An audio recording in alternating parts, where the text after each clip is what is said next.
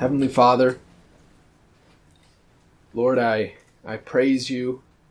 You are the God of all the earth. You created everything, and everything belongs to you, Lord, including humanity. People often don't like to think that they are yours, especially the lost world, and that you own them, Lord. And yet, it is true. You own them. And yet they rebel against you day in and day out. And you're patient with them. And you're patient with us. And you love us as your children uniquely, Lord. And you give us good things. And you work everything together for our good. What a awesome God you truly are. Lord, I pray that you would make this message beneficial to us, especially in our hopes and efforts as we share the good news about who you are with our friends, our family members, our co-workers, Lord, those that are close to us and those whom we encounter who we have never met before. Lord, I pray that you'd give fruit to our preaching the gospel, that you would truly cause people to be born again, and that it would be a desire and a passion of all of our hearts to proclaim your excellencies. And I pray these things in Jesus' name. Amen. Amen. All right, so today is going to be the message of evangelism, or in other words, what do we tell people when we seek to evangelize them, or we seek to share our faith with people? What do we focus on? What do we say? What's the central message of Christianity, right? If we're going to sum up Christianity to somebody and call somebody out of their sin, what do we tell them? I mean, is anything sufficient? Can we just, say whatever we feel like saying? But I would say that the Bible really does give us a specific message to take to people. And that is the gospel, right? The good news. The gospel is good news. Even the word evangelism, like I mentioned last time, comes from the same word for gospel. It means to proclaim the gospel. And so if we're going to proclaim the gospel, we want to know, what is this gospel message, right? What are we supposed to be telling people? And that is what I want the focus of the message to be. Now, we have to think about something before we kind of get into what the message is. And how does you tell me, how does the Bible describe mankind, lost mankind, in relation to God? What is their state before God? Can anybody think of anything? Enemies. Yeah, absolutely. That's a good one. Anyone else? Evil. Mm-hmm. They're dead in their sin. Dead in their sins. Exactly. They have hearts of stone, right? From Ezekiel. God promises to make it a heart of flesh. They're hardened against God. They're deceived by the devil. They're blinded. Their eyes have been blinded by the God of this world to not be able to see the glory of God, right? And so this truly is every human being by nature. I mean, with what Terry said, what I want to focus on is just dead in your sins. Can anybody tell me where that passage is? You remember?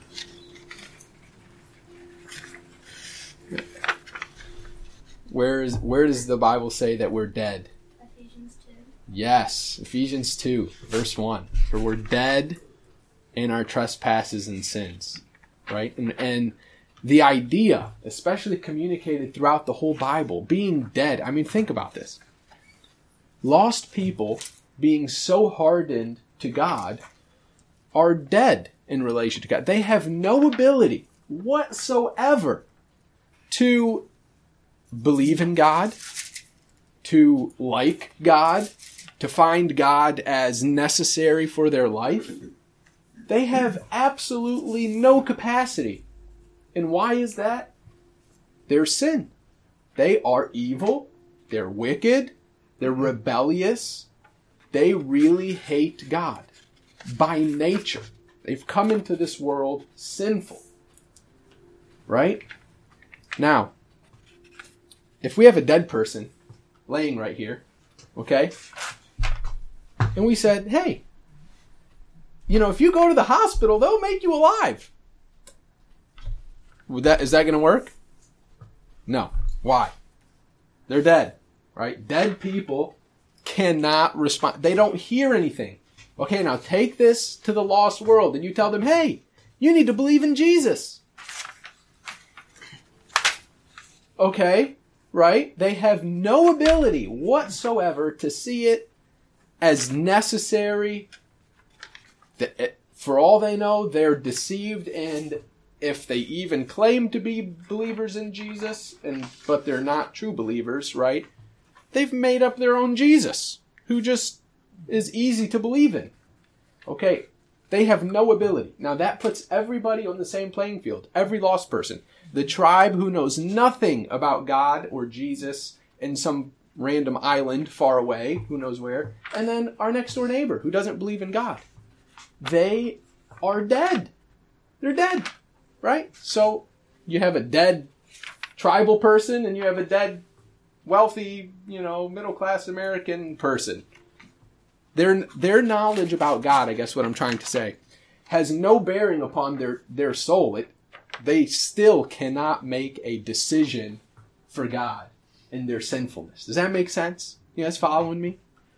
Okay, so we think about this. We have dead people that we're going out to evangelize in this world, and of whom we were all once dead.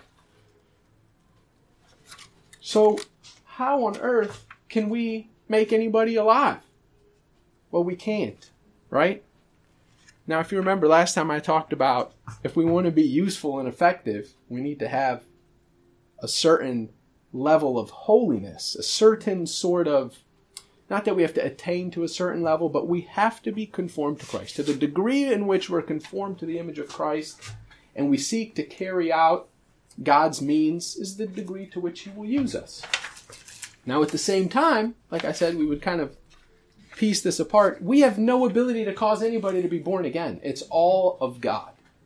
God must awaken and regenerate the lost person if they are going to actually come to a saving knowledge of Jesus and turn from their sin and see God as necessary and see God as beautiful and see Christ's work as personal to them.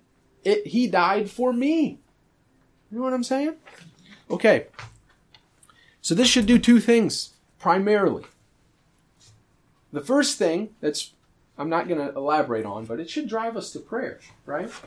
If we have no ability to awaken anybody, no matter what we say, they're dead people. If God doesn't move, nothing is going to happen. And so we pray. We are cast upon God to do something. And so we plead with Him that He would have mercy upon people. Okay, that's the first thing. And that's, important and expansive. But the second thing that I really want us to focus on is we rely upon God to use the means by which He saves people. And the Bible only gives us one power of God unto salvation. And what is that? The gospel. Where is that passage at? Gospel is the power of God. Romans 1:16. Amen. Thank you, brother. Romans 1:16. The gospel is the power of God unto salvation. That is the good news about Jesus Christ has power to save people, to awaken them, not because of anything we do, right? But because that is the primary means by which God has said that when people hear it, He will so work in their heart to regenerate them to receive it and be saved. So, and they're saved through faith, right? By grace through faith. So God gives grace to undeserving dead people to make them alive, to have faith in the word proclaimed. So again, the emphasis on the message of the gospel being the only means by which God supernaturally changes people, right? So it doesn't matter where this person is at. It's not our testimony. that's going to save anybody. It's not our, cool stories or experiences. That's not the power of God unto salvation, right? There's a time and a place for those things. Don't get me wrong. It's not bad to share your testimony. I'm not saying that. But we haven't truly evangelized anybody until we have proclaimed to them with words and communicated to them the person and work of Jesus Christ, the good news about Jesus Christ, primarily to the individual. You're making it personal, okay? Not just a broad generality of God loves you and if you believe him, he'll give you everything you want kind of thing. That's just general and broad, and that makes no application to the sinner's heart. Now, I emphasize this because there's no technique, there's no specific method or gimmick or a certain kind of way to persuade people when we're evangelizing them, whether it be people we know closely and intimately or somebody we just meet, right? If we're going to the university or out to Medina Square or door to door, there's not a specific, 1, 2, 3, 4, 5. And then if you do everything just right, you'll get this person to just maybe be emotionally moved to want to make a decision for Christ. That's just a bunch of nonsense, but it's so prevalent. It's so prevalent. And it's nonsense. It's just not going to work. They're dead people. Now, it is important to get the gospel right, but it's going to look different in different situations. Okay? It's going to look different. Now, just to drive this home, I want us to look at 1 Corinthians 1, 17 and 23. 1 Corinthians chapter 1, verse 17 through 23. And we have an example of what Paul is doing when he went to the Corinthian church. Verse 17. For Christ did not send me to baptize, even to baptize, a good thing, okay? But Christ did not send me to baptize, but to preach the gospel. To preach the gospel is why Paul was sent anywhere, really. That was his commission from God, and not with words of eloquent wisdom, lest the cross of Christ be emptied of its power. So we see he sought to make the gospel clear and not confusing. There's a way to speak about Christ that just with big words that nobody understands. Well, it has no power because they don't understand what you're saying. So there's a need to make it simple and clear to people. Okay, verse 18, here it is. Romans 1:16 is that quintessential, the gospel is the power of God unto salvation. But this is so powerful as well. For the word of the cross is folly to those who are perishing. But to us who are being saved, it is the power of God. Again, combining this idea that there are those whom God has chosen to awaken, and there are those to whom are perishing, and when they hear the gospel, it's folly to them. But when we preach it, nonetheless, we're spreading a fragrance of Christ that leads to death for those people, thus accomplishing God's purpose anyways. There are those whom God has appointed vessels of wrath, who upon hearing the gospel only by denying it incur more judgment upon themselves. Okay, and it is a scary thought, but it's also one to say that never think just because a person doesn't come to Christ that God didn't do anything with the message. But nonetheless, to those who are being saved, it is the power of God. And it does awaken sinners to their need of Christ. And they turn from their sins and put their faith in Christ and so are saved. And I would go on, but in verse 23, I just want to bring this out too. He says, we preach Christ crucified, a stumbling block to Jews and folly to Gentiles. But to those who are called, both Jews and Greeks, Christ, the power of God and the wisdom of God. Driving that home. That to certain men, people, who are not called of God, the gospel will just be folly, foolishness. It will make them angry. They will be upset with it because it is offensive. And they don't like it because they don't like God. And I've heard Paul Washer say this, but how when a lost person here knows more about God, the more they're just going to hate him. And that is so true because they're enemies. And when they see how good God is and how evil they are, it infuriates them. But rather the person who is born again and who's been called by God, when they see the beauty and the love of God revealed in the person of Christ through his work, it's captivating. It's how could I not believe and have faith in such a God? So we'll go on. Now, what are the necessary aspects then to this gospel message? And I've kind of prefaced this, right, kind of a long introduction. But what do we say to people then? Okay, here are, I've got 5 main points that I think are very important. And again, look differently in every situation. And if you have questions, right, by all means, please ask. So the first thing we want to talk about with people when we're desirous to see them saved and we want to have a spiritual dialogue, we want to communicate to people who God is. Right? Everybody has their own idea or concept of a God.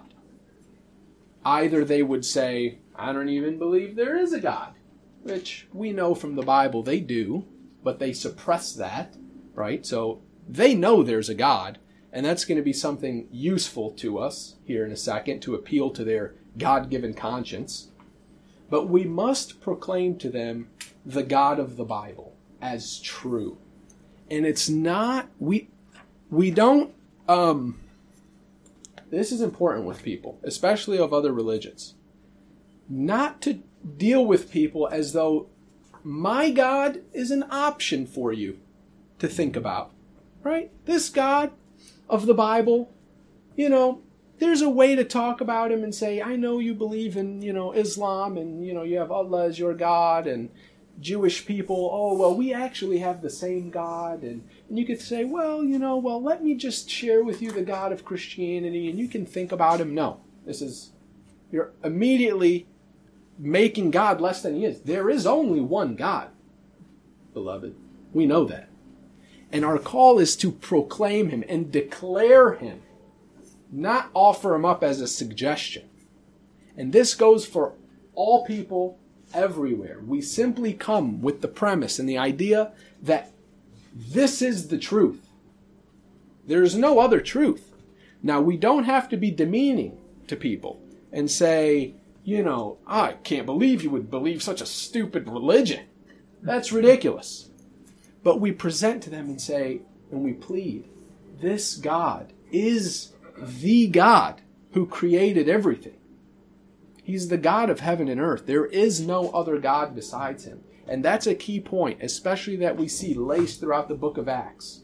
When the apostles when Paul went to Rome, for example, in the Areopagus, or however you say that, the first thing he tells them about God is he says, I perceive you're a religious people. I'm going to declare to you the God of heaven and earth who created everything. And he gives to all men life and breath and everything. He doesn't live in temples made by hands. You see, he comes declaring the true God as this is the God, not these temples that you've built with your hands. Okay? So God as the creator and owner and sustainer of everything is extremely important to get across to people, because we would be shocked. I know I was shocked when I first started going out and evangelizing just in this area. How many people truly have no idea about the simplest things that as Christians we take for granted that we know about God, that we assume he created everything. And you have many people out there who would claim to believe in God but would say everything came out of the Big Bang. And it's just like, okay, we got to be real straightforward and firm with people about who God is. And then not just that he's the creator, but also a bit of his character.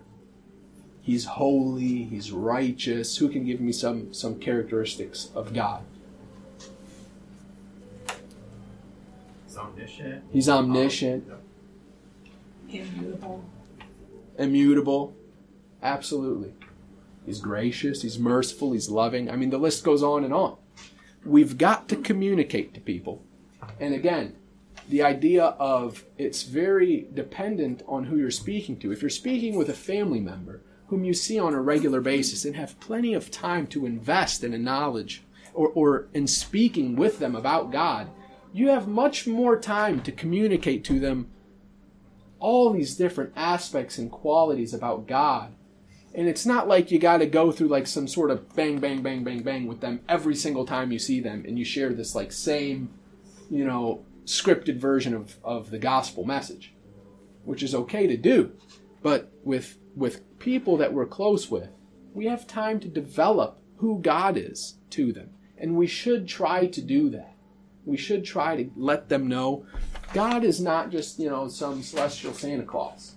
Right? He's just okay with everything, and you're all right to believe whatever you want to believe about God. Rather, we should be constantly trying to proclaim the true Christ using scriptures in hopes that they will see something and say, wow, yeah, that makes sense to me. So we've got to get the character of God across to people. And that's very important, because without understanding the character of the true God, there's no real gospel message. If God's not angry with sin and will punish sin, well, there's no need to really be delivered from anything from this. There's no need for a Savior then, right?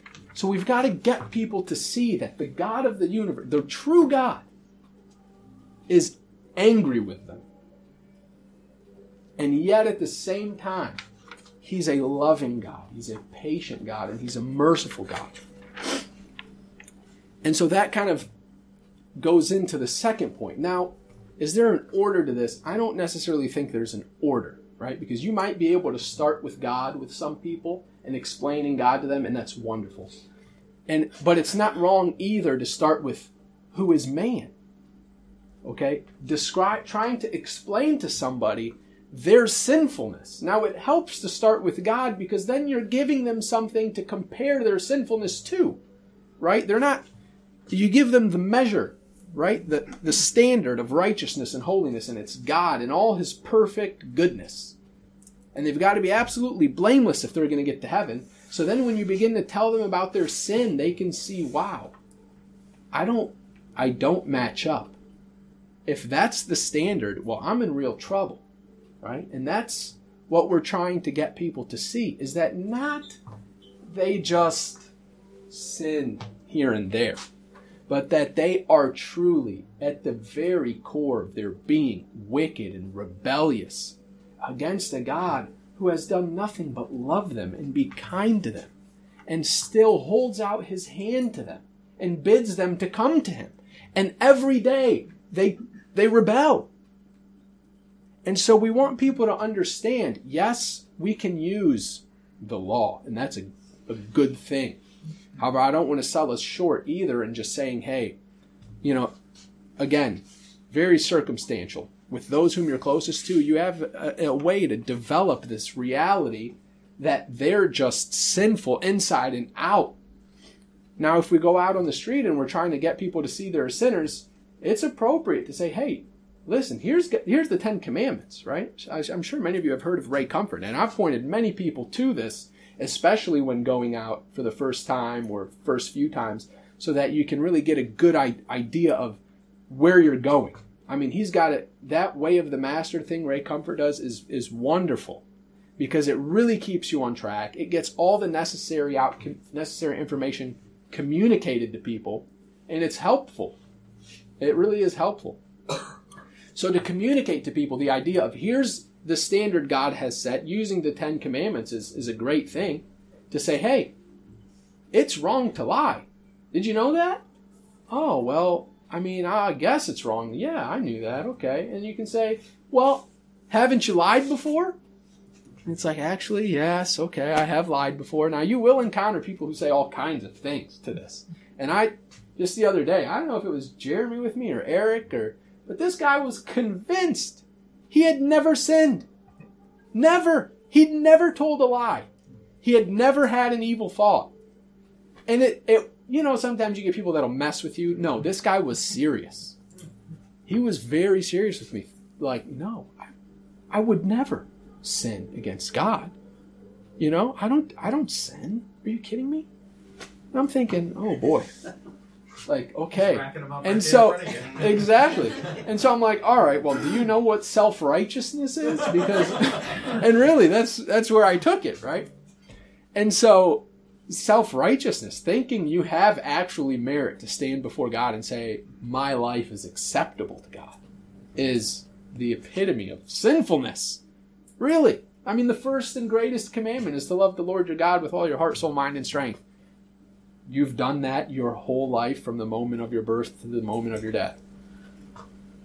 You see what I mean? And so the more intimately we're acquainted with the gospel, right, the more we're able to tailor it to specific people and scenarios.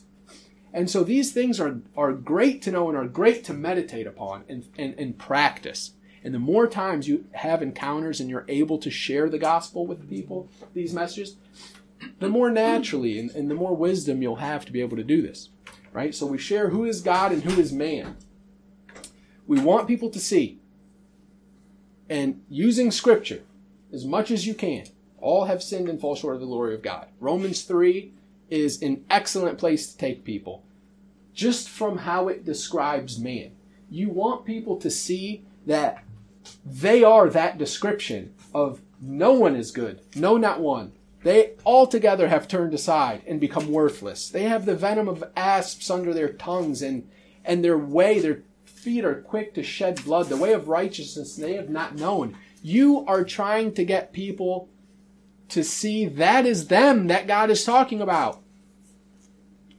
So you explain that to them, and then you explain how good and holy and loving God is, and how perfectly just He is. He must punish you for your sins against Him. He must. Otherwise, He's not just anymore. And this is a really good point that you can use with all other religions that have gods that forgive them on the basis of anything other than a saving, mediating sacrifice, namely Christ. Because if God can forgive them their sins because they do enough good deeds, their God is an unjust God. And He is an evil God. If He's going to let sinners into heaven to dwell in His perfect, good, loving place that they've created in their minds, and yet He just sort of sweeps their sin under the rug, doesn't deal with it. And that just covers every, sort of religion that makes atonement through all manner of ways. They have, Keith was telling me, like, they were, those Janists, are they called? Janus, yeah. Janus. And they worship basil, the plant. This is, right? Okay. How any God could accept worship other than, and of course, accept worship from a sinful person, other than through the atoning work of Christ, there's no other way for this for it to be acceptable, and that God not be corrupt. Does that make sense? It's like a judge accepting a bribe. Is exactly what it is. You're bribing your God through good works, through giving enough money, through doing enough good deeds, to say, just let me off the hook, man. And that is, we know that's wickedness. And even this world knows that that's wickedness. That judges who accept bribes to let guilty people go free are wicked and evil, and it's wrong. So that's man, that's God.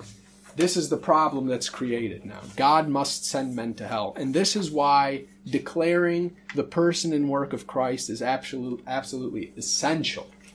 And I have long thought and I still think about this, and if any of you guys have a good suggestion for this, please let me know. Where if you have like 1 minute with somebody, perhaps you're in the line at the grocery store and you just want to communicate the gospel to the cashier, how can I clearly get everything in that I need to say? And I will say, you will never go wrong talking about the person and work of Christ to that individual and declaring it as true. And what I mean is, something I say normally if I just have a moment is, God created you to glorify Him. Your purpose in this world is to live for God, and that is the end to which you were created for. And yet, you don't do that. You don't glorify Him like you ought. You don't obey Him like you ought. But God still loves this world so much that He sent Christ. He sent Jesus, His own Son, God in the flesh, to come down to this world and to live the perfect life in your place and to die in your place. And if you will turn from your sins and believe in Him, you can have eternal life. The presentation can be that short. It's a 20-second thing, right? In which really encompasses everything. Now, so that's my thing. Are you always going to have time to explain all of this? No, right? And that's sufficient. I don't want you guys thinking you have to go through all of these things in very detailed form in order to properly share the gospel. There's time for that, right? There is. And we want to have engaging conversations with people. Sometimes it's just not practical. We don't have the time. And sharing something like that, where we emphasize the work of Christ on their behalf, is probably the best route to take. Now, is it fine to say, other things? Sure, as long as it's biblical. I don't want you thinking, even if you tell people like, I remember, Lisa, you were saying you told that man, hey, read your Bible. Like, excellent. If you just get people to think for a second, hey, if you just read your Bible, it's all there, right? And you encourage them, hey, please read your Bible. The Lord will use that kind of thing. And He honors the heart that is truly seeking to point others to Him for His glory, right? So we always have to keep that in mind. So judgment is coming, by which sinners must be sent to hell. And yet Christ comes in the flesh to be their mediator, to offer them a right standing with God. And it is accomplished primarily through His life, which was a sinless one, absolutely perfect and blameless. That is the righteousness that any of us need if we're going to get to heaven. An absolute, perfect, clean slate before God that has obeyed Him at every point, at every second, perfectly. And that's what each person who believes in Christ is clothed with. When we speak of the righteousness of Christ being accredited or imputed to our account, that's what that is. God treats us as though we lived Christ's life, right? And if it's not simply enough to have your sins forgiven, you need that perfect righteousness accredited to your account. So anybody who just says their God will just forgive their sins, and they don't have a perfect righteousness to go to God with, it's not enough. It's not enough. It falls short. And then the other thing is Jesus' atoning work on the cross, wherein God pours out all of the wrath for all of the sins that everyone who has believed in Jesus has committed. God treats Jesus Christ as though He had committed, even though He didn't commit any sin, but He treats Him as though He had committed all of the sins that you have committed, and me, and punishes Jesus with the full measure of that holy hatred against sin. He bears it up in His humanity, and He suffers as a man in our place and as God in our place, right? But it's almost as like the way I've heard this put is, if Christ weren't God, there's no way He could have bared the whole wrath of humanity upon His shoulders. It's as though His deity upheld His manhood to be able to bear all of the sin and punishment and wrath for an eternity. And it just held Him there. Constant punishment until it was fulfilled. And so that's the atoning work, where now God, through faith in Jesus, can look at a person as their sin has been taken care of, so he can remain just in forgiving you, and you have a perfect righteousness before him. And that is just a beautiful thing. And we need to communicate this to people so that they can understand, like 1 Timothy 2 says, there's only one mediator between God and men. There's no other person in all of the world or history that has done this for you. There's no other way to get to God. There's no other name by which salvation can be given to you. You have no hope. If you reject this Jesus who offers you freely, by the way, free gift, a perfect righteousness and your sin paid for, there's nowhere else to go. You must pay for your own sin when you die if you do not accept Christ's righteousness and atoning work. Does that make sense? So that's good. When people say, hey, my God forgives me my sins. Well, there's no mediator. They're just going to be forgiven what? On the basis of their works, like we said before. There's no hope for that kind of person. That is a false God who will do that. Now, we proclaim that message to them, and then you have the call, and this is the last thing, to repent and believe, right? I mean, that is how people get saved. They must put their faith in Jesus Christ alone, right? Alone, only Jesus Christ, like we talked on Wednesday, and they must repent from their sins. And when we tell this to people, it's two things. We've got to compel them. And I know for me, this was probably the biggest area that I still need growth in. But the Lord has worked, to show me that this is so necessary. We're not just presenting facts to people and to say, hey, here's God and here's Jesus and here's what he's done for you. You must compel the person in any way that's appropriate to say, please, this is real, this is true. And I plead with you, I beg you, please believe this message.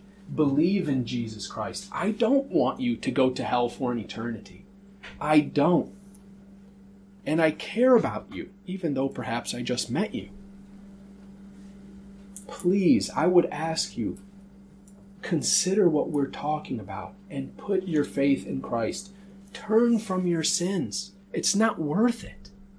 You glory and revel in things that are shameful for you. And I'm pleading with you to turn from that wicked lifestyle and turn to a God who holds out his hand to you with love and mercy and who will care for you all the days of your life and who offers free salvation for anybody who accepts it. That sort of pleading that says, these aren't just words for you to go in your one ear and out the other. Like, please hear this and take it seriously and be concerned for your soul. And I often, when I read about like those, George Whitfield's a great example of this, and they would say that when he would preach and he would go into fields, right, set up a little stand and stand on it, and in the biographies they would always say he would be wiping tears off of his face while he's pleading with sinners to come to Christ. And oftentimes people were moved by that this man, he's not just telling us something about God. He's convinced this is true, and he's pleading with us to take it seriously and to actually accept the message that he's bringing to us. And we want to be those kinds of people. And especially with family members, but pray that the Lord might move you with such genuine care that tears might come. We want to care so deeply for people and for their souls. And so, I'm out of time, but let me see if I got this.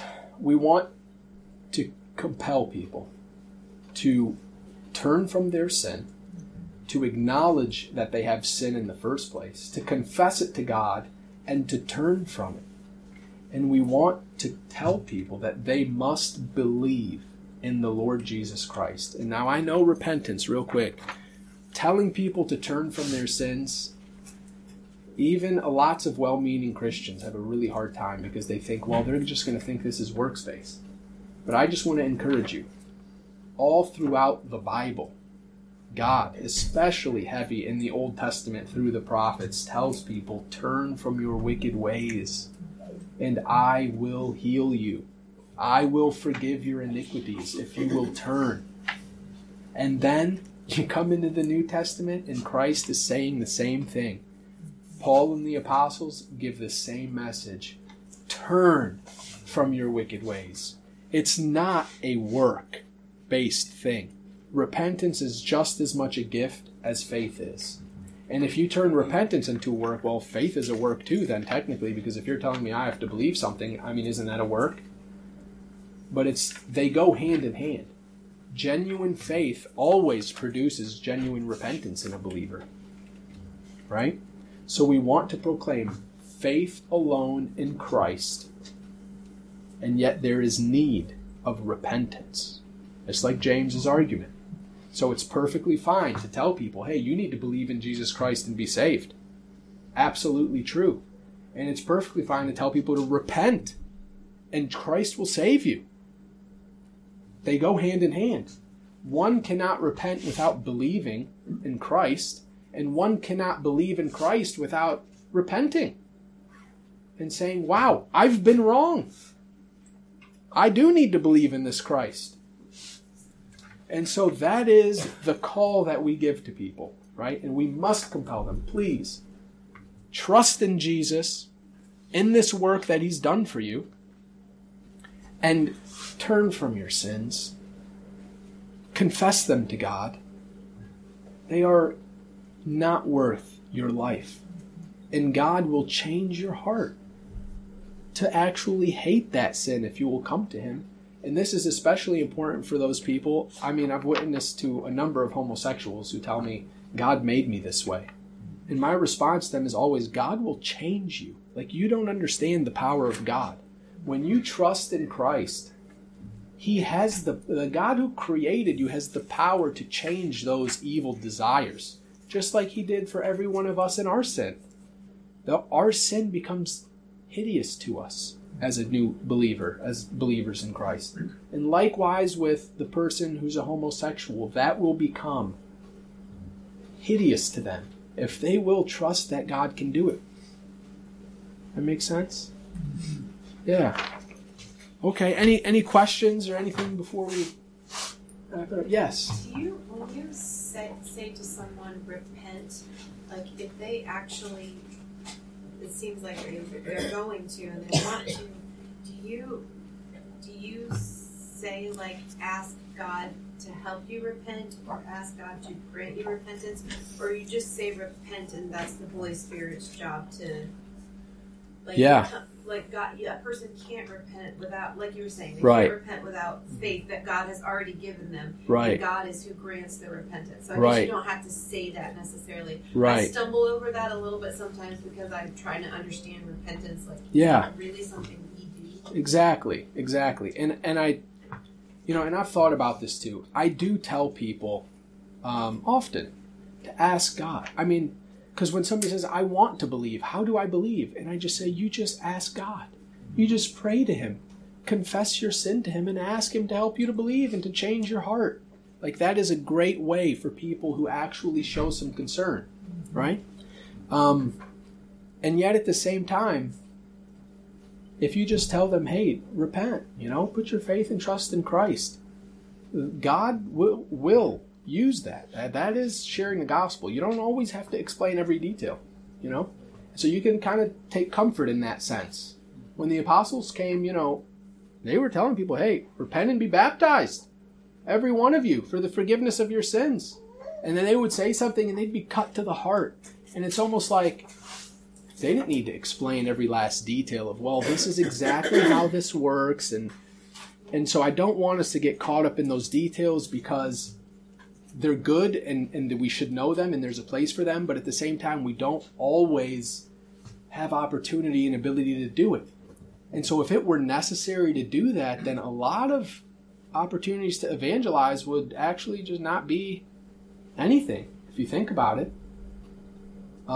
So yeah, God can definitely use just saying, hey, trust in Christ.